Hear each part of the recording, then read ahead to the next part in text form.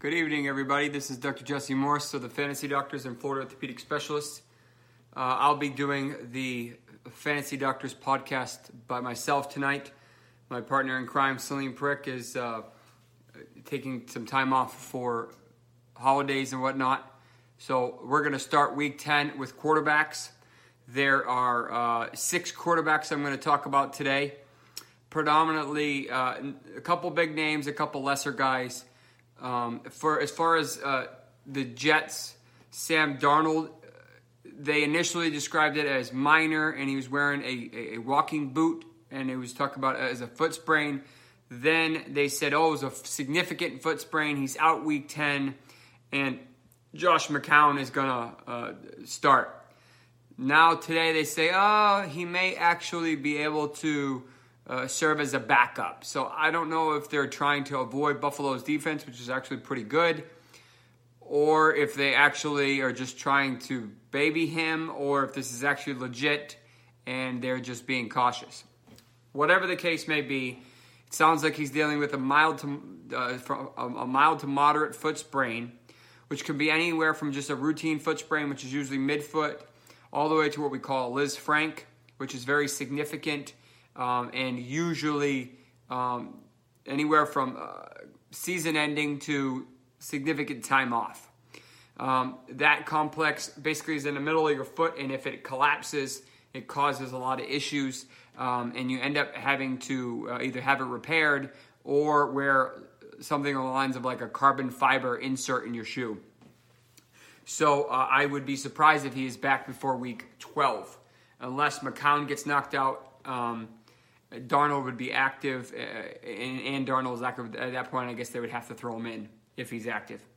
I do like McCown this week, just because he's so cheap on, particularly on DraftKings. But in general, he actually did pretty well last year. He had a tendency to target Robbie Anderson, who we'll talk about later, but is looking like he's going to be out because of an ankle, in addition to a lingering hamstring, which would definitely be concern for McCown's numbers. So Ryan Tannehill, although not a big name, except for Dolphins fans, he's dealing with something a little significant. This is a shoulder capsule injury. We don't know any specifics on it. The capsule is complicated. Think of the capsule as a circular device along the lines of a clock. And depending on where that injury is on the clock, if it's anterior, you're thinking more 1, 2, 3 o'clock. If it's more posterior, you're thinking more 9, 10, 11 o'clock. And each of these correlate with different findings, different issues. And you're trying to throw, and that capsule damage can cause a lot of issues, especially if there's labrum issues and stuff like that. So with that being said, I would be very surprised if he's back in the next couple of weeks.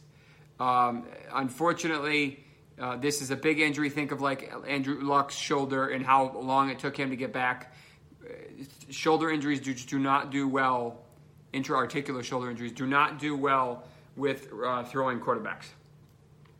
So CJ Beathard, the 49ers quarterback, has now been supplanted by Nick Mullins, who actually looked very good on Monday or whatever night it was, Thursday I think it was. But they are playing on Monday night. I doubt he plays. He's probably going to be back up, if anything, because of how well Mullins played. He's got an injury to to the wrist, having difficulty throwing the ball. So if he's a wrist sprain, you could try to wear a brace, but that doesn't. It's going to make it challenging and immobilize you. So with that being said, he's a backup right now anyway. And I think Mullins is actually a sneaky play as they play the Giants. After that, their schedule gets a little tougher.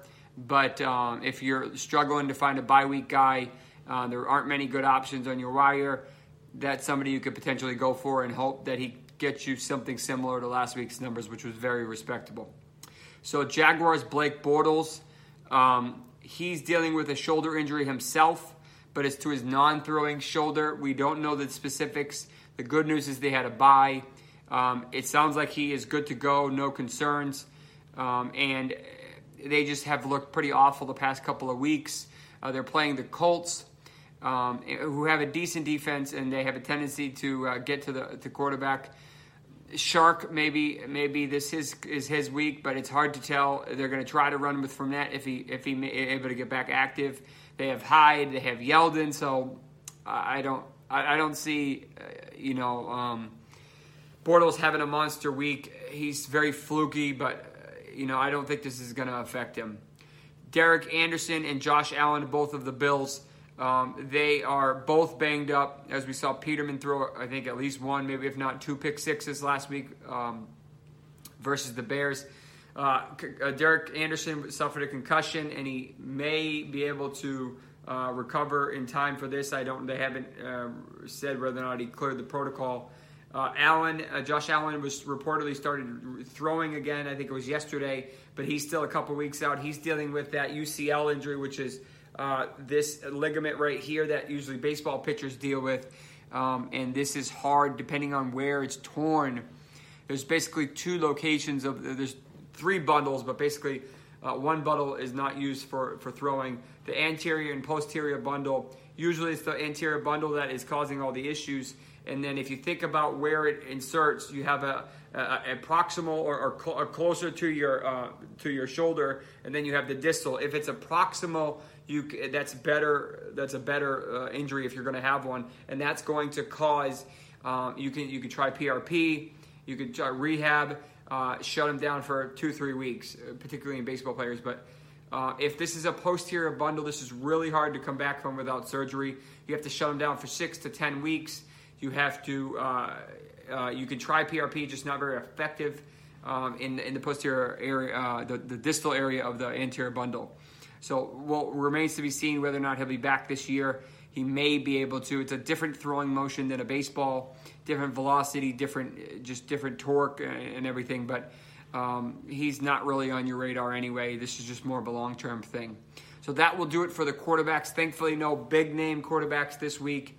But be sure to check out our other videos, our other podcasts. Check out our website. Check out the Fantasy Dose, our analytics site. And do me a favor and hit the subscribe button and hit the bell so whenever we release something new, you get all the new notifications.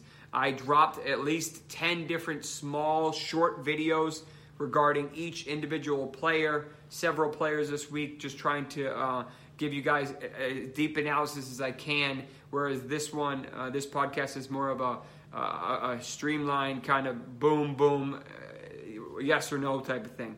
So check out some of the other ones. Take care.